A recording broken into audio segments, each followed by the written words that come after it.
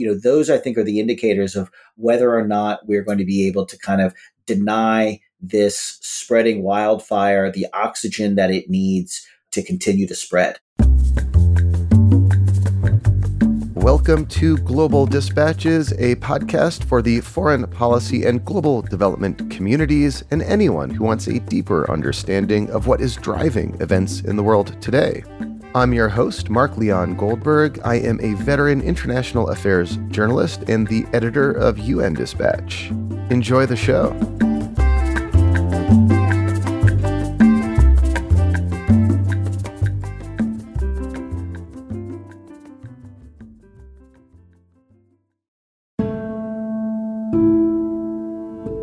In the 10-year history of this podcast, it is rare to have episodes on the same topic in back-to-back weeks. But the unfolding crisis in Sudan is such an important topic that it demands sustained attention. Last week, I spoke with civil society activist Hala al Karib, who was trapped in her house in Khartoum as fighting erupted. She very much offered an informed local perspective on what was happening around her. Today, we are taking a global perspective on Sudan's incipient civil war with Cameron Hudson. He's a senior associate in the Africa program at the Center for Strategic and International Studies and a longtime Sudan policy hand in Washington, D.C. We kick off discussing why this conflict erupted when it did.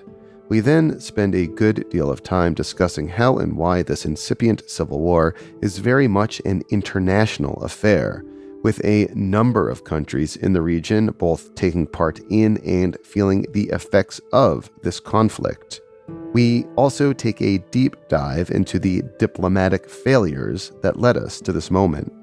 At time of recording, the two warring parties, the paramilitary Rapid Support Forces led by General Hemedti and Sudan's Armed Forces, the SAF, led by General Burhan, had agreed to a 72-hour ceasefire announced by Anthony Blinken. However, that ceasefire appeared to be shaky at best, with reports of shelling and gunfire in Khartoum. Meanwhile, thousands of people are fleeing from Darfur in the west of Sudan to Chad and from Khartoum to the Egyptian border.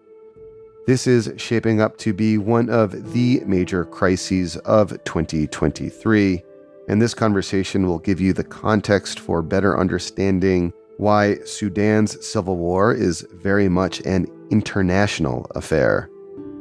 Now, here is my conversation with Cameron Hudson of the Center for Strategic and International Studies.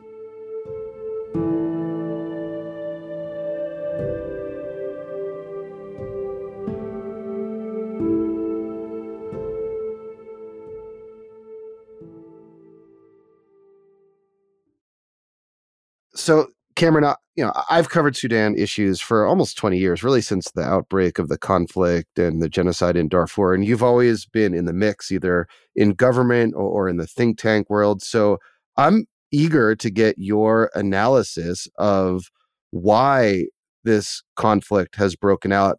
And more to the point, why did this happen now? I think you have to go back to what was happening in Darfur now nearly 20 years ago to understand. The Sudan Armed Forces deployed by President Bashir at the time to put down that rebellion in Darfur was outmatched at the time by Darfuri rebels. And so it organized and enlisted the help of Arab militia tribes on the ground already in Darfur, organized by the military intelligence and the intelligence services of the Bashir regime to essentially carry out a highly mobile, scorched earth campaign on behalf of the government of Sudan. That Janjaweed militia over time morphed into what is now the Rapid Support Forces. And this was all part of a strategy by the Bashir government to essentially coup-proof his regime, which is to say having a variety of competing security services under him so that he could pacify the population, but at the same time prevent any one security service from becoming dominant and possibly presenting a threat to his hold on power. So basically, the RSF was a counterweight to the Sudanese army in the event that the army might want to topple him in a coup? Well, it was both a counterweight and a complement, I would say, because this gets into sort of the tactics that we're seeing in the conflict going on right now. The SAF is what you would consider to be a kind of conventional army. It has an air force, it has heavy weapons, artillery, tanks. It's rather slow, it's lumbering, it is not particularly mobile. And so they needed a counterweight to that, not only politically, but also to respond to the threats in Darfur, where rebels were essentially carrying out a kind of guerrilla style campaign. So the RSF emerged and filled a very tactical weakness that the SAF had, which was it was highly mobile. It fought using almost the same kind of guerrilla tactics as those rebel groups. And so today we are seeing those differences play out on the battlefield between these two forces. If the roots of this conflict are 20 years old in the government response to the Darfur insurgency, why are we seeing the outbreak of conflict today? I take it, of course, that Sudan has had a difficult democratic transition and that these two men, Hemedti and Burhan, have been rivals for some time. But why was it in April of 2023 that we saw fighting on the streets of Khartoum and elsewhere? Well, again, we have to go back a little bit in history to kind of unpack that one. The fact of the matter is that there is no real love lost between these two institutions. Leaving aside the personalities of the generals, the SAF considers itself a professional army, even though I think we in the West would look at it as having a very checkered past with a lot of blood on its hands from its response in Darfur and in South Sudan. They consider themselves a professional army. They have a military training academy. Many of their leadership have been trained in Egypt's military academy. They go on joint operations with other countries. So they really pride themselves on being the country's elite and having a constitutional role to protect the state. Now, of course, they've taken that to lengths that I don't think we would agree with. They have been part and parcel of military governments going back many generations in Sudan. But nonetheless, they consider themselves to be constitutional officers of the state. And they look at the RSF essentially as a militant group, as a mercenary army. And so culturally, these are very, very different groups that don't have a lot of love for each other. But what I would say is during the period of popular uprising in Sudan in 2018 and 2019, when there was mounting pressure on the regime to change course and to remove President Bashir from office, I think they entered into a kind of marriage of convenience, whereby they read the writing on the wall. They saw the hundreds of thousands of people gathering in the streets every single day to protest for change. And they worked jointly, Burhan and Hemedti, to remove President Bashir from power, thinking that was going to be sufficient to take the energy out of the protest movement. But it wasn't. And they were forced yet again to compromise with civilians and form a civilian transitional government. However, in that government, they maintained their power for themselves. They kept civilian powers and powers over the security services very separate under that regime. And so during that period, too, the SAF and the RSF had a kind of common threat, which was the civilian government and the potential for real constitutional change in the country. And so during that time, too, they were kind of in bed together, facing this common threat of reform from civilians. They joined together again to overthrow the civilian government in October of 2021, when I think they shared a fear that they would face reforms that they were not prepared to submit to. The real pressure, the real tension has been building since that coup, because without having a shared threat or a shared enemy, or in the case of Bashir, someone over them to adjudicate differences between them, these two leaders have been face to face, vying for power and vying for control over the future of the country. And so this has really been, I think, the slow burning fuse that has been burning since the October 21 coup that has put these two on this collision course today. So in December of last year, the sides once again entered a kind of loose framework agreement to transition back to civilian rule. And they came under heavy diplomatic pressure to do so, particularly by the Quad, which is the US, the United Kingdom, Saudi Arabia, and the UAE. And these four countries kind of worked together in the sort of international contact group to support, once again, the re-transition back to democracy in Sudan. To what extent do you consider the outbreak of fighting today a result of failure of international diplomacy? Well, I think we can point a lot of fingers, again, going back to 2019. I think the failure of international diplomacy, led by Washington, quite frankly, is a failure to not put pressure on these parties when it was most deserving and most justified, and to believe what they were telling us. And I think there's sort of two ways to unpack this. These two leaders, Burhan and Hemeti, have allowed themselves to become legitimate political actors. They've been working hard through their own kind of propaganda machines to paint a portrait of themselves as working in the interests of the Sudanese civilians, working in the interests of democracy and civilian rule, even though there's really no evidence on the ground that they actually believe any of that or intend to bring about those outcomes. That's the message that they've been sending out there. We had an opportunity in Washington and with others to sanction the RSF when they, in June of 2019, broke up a civilian sit-in movement that was gathered around the military headquarters, putting pressure not only for them to get rid of Bashir, but to get rid of themselves and to allow a civilian government to come in. The RSF broke that up, killing several hundred people, dumping their bodies in the Nile, and Washington chose not to sanction the RSF for those actions. Why? Why do you think at the time Washington did not sanction RSF for that massacre of civilians in Khartoum who were peacefully protesting? Because shortly after that, I think the RSF calculated that it had overstepped and gone too far, and they immediately entered into political talks to allow for a civilian government to come in. And so by August, just about, a month and a half after that incident, Prime Minister Hamdok was coming into office. He was the new civilian prime minister. And so there was very little time to impose those sanctions. The sanctions had not been kind of prepared ahead of time. And so when we should have imposed them, we didn't. And then they were already making amends by the time I think we had our kind of ducks in a row to do it.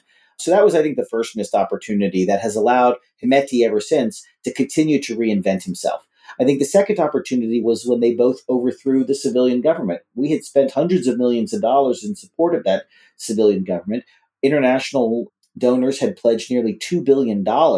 We had put Sudan on a debt relief path, all predicated on a civilian government being in place. And so when they overthrew that civilian government, yet again, we had an opportunity to sanction the military and the RSF for undermining the transition to civilian rule. And yet again, we chose not to sanction any of them, again believing that we could engage them in political talks, again believing what they were telling us, which was they undertook this coup for the good of the revolution because the political class to whom power was supposed to be turned over in elections were corrupt and were not acting in the best interest of the country. We accepted those responses and allowed them essentially to act with impunity.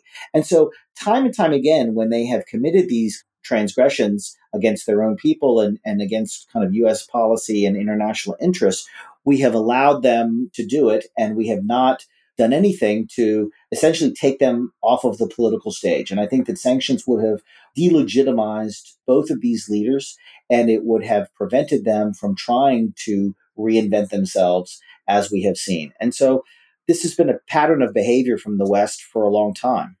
So these missteps by Washington and other Western capitals led to the conflict we're seeing today, or at least didn't stop this spiral into conflict. Going forward, what would you recommend, or how might Washington approach this situation to encourage de-escalation? The challenge here is, of course, that I think we don't know what de-escalation looks like in a world where these two leaders are still in power. I think it's become impossible to imagine a scenario where we are in political talks. there is a de-escalation, and we begin to talk again about a return to civilian rule, as long as either of these two leaders are in charge of either of these two institutions. I happen to think it's going to take a victory of one side on the battlefield for us to figure out how to move forward in Sudan. And frankly, too, I mean, that's why we're in this position. We're in this position because at the end of the day, 2 weeks ago, these two leaders couldn't figure out what security sector reform would look like and how they would implement it. And so what they're doing is implementing security sector reform on the battlefield, which is to say they're fighting to the death to remove one of these security actors from the equation. And then we will end up having to reform whatever is left of not only Sudan's security service, but what's left of Sudan. And I think that's the problem here.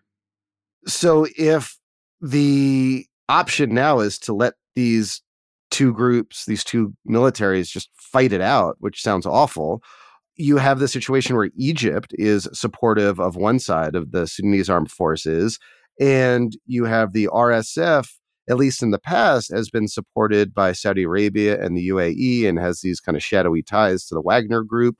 Do you expect that foreign governments will kind of add fuel to the fire and support their team in this fight? Absolutely. I think that the longer this fight goes on, the greater the likelihood that you see outside states and outside actors involved in this conflict, which will obviously add to the death toll. It will widen and prolong the conflict in ways that we frankly can't predict. And it will weaken a very unstable region already. I mean, if you look at the map of the Horn of Africa, Sudan borders countries that are either recently coming out of war themselves or in some version of internal rebellion, whether that's Libya or Ethiopia or Chad or the Central African Republic or South Sudan. These are highly fragile states that Sudan borders, all of which have rebel forces or militia groups that are very willing, it seems, to join the fight, especially if it means a paycheck. And so we are already hearing reports that the RSF under Hemeti is trying to recruit some of these forces from varying countries around the region. You would expect Egypt is already playing a role, but you would expect that other countries could also join in, especially if they see it as an opportunity to go after some of their own internal rebels who might now be involved in this conflict. So you could imagine a scenario where this fight is not limited to one or two countries, but involves 6 countries in the region and their rebel groups all participating. It would be a catastrophic outcome for the country, for the region, and for our own national interests. It just seems that is the outcome that this situation is trending towards at the moment. You know, in the weeks since the fighting broke out, it has only escalated. And we have seen it, as you said, indications that these various rebel groups that have so far not joined in may start to pick a side, that this may spread regionally. Is there anything that can be done in this short window to prevent that worst case scenario from happening? First, we can try to prevent those regional states from becoming any more involved. We can ask countries to close their borders. We can ask countries to be responsible to prevent rebel groups or militant groups from crossing in and joining the fight. That can be done through a diplomatic coalition. We can use our leverage with countries like Egypt, like Saudi Arabia and the Emirates to get them to pressure the warring parties to find some kind of mediated solution. We can think creatively ourselves about exit strategies for one side or the other, or both sides, quite frankly, to get them out of the country, to provide them an exit so that we can try to imagine a new future for the country. And I think the last thing, which I understand is already on the table, is moving forward with a set of sanctions for senior leadership in both the SAF and the RSF from Washington to put the leadership of those organizations on notice that they will also be sanctioned and their financial interests also seized if they do not relent in this fight. So there's a couple of things I think out there on the table right now. So we have seen some diplomacy in the region and from the African Union seeking to head off this worst case scenario.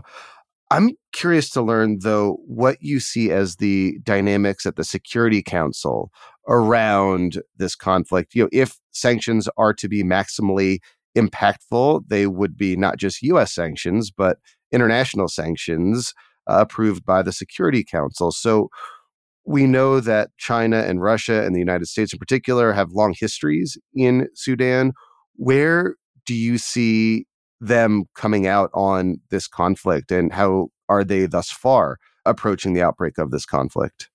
Well, the UN Security Council has met once to discuss this and issued a press statement that was a unanimous statement that was fairly strong on the parties, calling for a ceasefire and for them to protect civilians. So I think that at least right now, there is a fairly widely shared sense that the risk of an escalation and a regionalization of this conflict is in no one's interests. And so even China and Russia, I think, fear what an uncontrolled situation in Sudan could look like. At the same time, I think there are groups like Wagner, which we know operates at the behest of the Russian government, who see opportunities in all of this. And there may be other regional states that see opportunities in all of this. But I think for the time being, there does seem to be a consensus right now that both sides should try to find a solution, at least in the short term, to end fighting.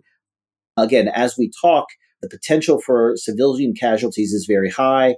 A good portion of the capital, Khartoum, is on the move right now, seeking safe haven somewhere else, either in the country or outside the country. So right now, I think the focus has been on protecting civilians who are caught in the crossfire of these two warring sides, getting international diplomats out of the way, and now creating corridors for people to escape. I think once we have a better handle on that crisis situation, I think we'll see more diplomacy focused on how we solve this and how we resolve this in the long run. I see. So thus far, the diplomatic action has all been, how can we figure out how to get our people out, and how can we do what we can to minimize harm to civilians during this crisis. But as this enters that sort of next phase, both on the battlefields and diplomatically, are there any indicators you'll be looking towards that will suggest to you how the conflict dynamics in particular may evolve in the coming days and weeks and months, particularly in Khartoum? I mean, this is a city that hasn't seen a battle in like 100 years, yet it's like ground zero for this horrible civil war. What are you looking towards in Khartoum in particular that will suggest to you how this will unfold in the coming days and weeks? Well, I think we're on the precipice of finding that out, because as the city empties of its people, and certainly as it empties of international staff, there is nothing that will be left to control either of the sides. So does Khartoum end up looking like Idlib or Grozny or, some of the other kind of notoriously destroyed cities caught in these civil conflicts? I don't know. There doesn't seem to be any check on either of these forces right now. There doesn't seem to be any break on their efforts to destroy the other, or on the tactics that they're using. I mean, again, the Sudan Armed Forces, they're using their air force. They're bombing their own capital city. So whatever kind of gains that they hope to make from that, it has to be seen as Pyrrhic. You're destroying your own capital city in order to rout out this militant army now. It seems like there's nothing that is stopping either of them from really using the worst tactics in this conflict. So I think one of the things I'm looking for is, will they continue to press ahead with those same tactics? Will other countries join in? Will other forces join in? Will new weapons be introduced into this fight? Those I think are the indicators of whether or not we're going to be able to kind of deny this spreading wildfire the oxygen that it needs to continue to spread. And I think that should be the sort of the diplomatic focus right now, is denying those inputs of weapons and materiel and fighters from outside the country to be either the difference maker or to be the kindling that this needs to continue to spread. So I've covered Sudan for like 20 years. You've been a diplomat and a think tanker covering Sudan for 20 years. I think you and I kind of intuitively have a sense of just how catastrophic this can get. I fear, though, that policymakers' attention in the West and in the United States might sort of wane and shift and ebb. How do you convince policymakers, particularly in Washington, but elsewhere in the West, that what is happening here matters deeply and could have just profound international implications? I think part of the challenge with that is that there is a certain amount of Sudan fatigue. As you have said, we've all worked on this for 20 plus years. We have been there trying to build peace in Sudan since we appointed our very first Sudan envoy in 2001. So Sudan has left an indelible mark on U.S. diplomacy in that period of time. And there's certainly, I think, a real sense of fatigue, a real sense of exhaustion.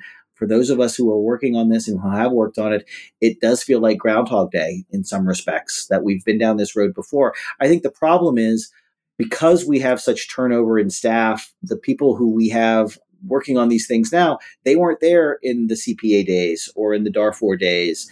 And so the tactics that the military is using now are new to them, but they're not new to those of us who have been working on this for that amount of time. I think we should have never been listening to or putting faith in the words of these military leaders, because they have shown us time and again that they're willing to sign their name to any document and they're willing to agree to any political agreement if it means avoiding pressure that day, if it means avoiding giving up power tomorrow.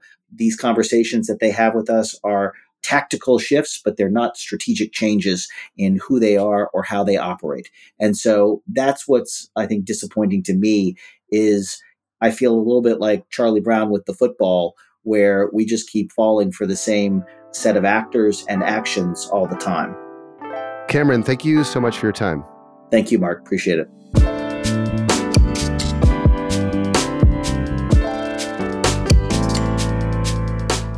Thank you for listening to Global Dispatches. Our show is produced by me, Mark Leon Goldberg, and edited and mixed by Levi Sharp. If you have questions or comments, please email us using the contact button on globaldispatchespodcast.com. Before you go, do take a moment to show your support for the show by becoming a premium subscriber. If you're listening on Apple Podcasts, you can do so with a couple taps of your thumb. If you're listening elsewhere, you can go to patreon.com/globaldispatches. We rely on support from listeners to continue to do what we do far into the future. And by becoming a premium subscriber, you will unlock access to our entire archive of hundreds and hundreds of episodes. Please rate or review the show on Apple Podcasts.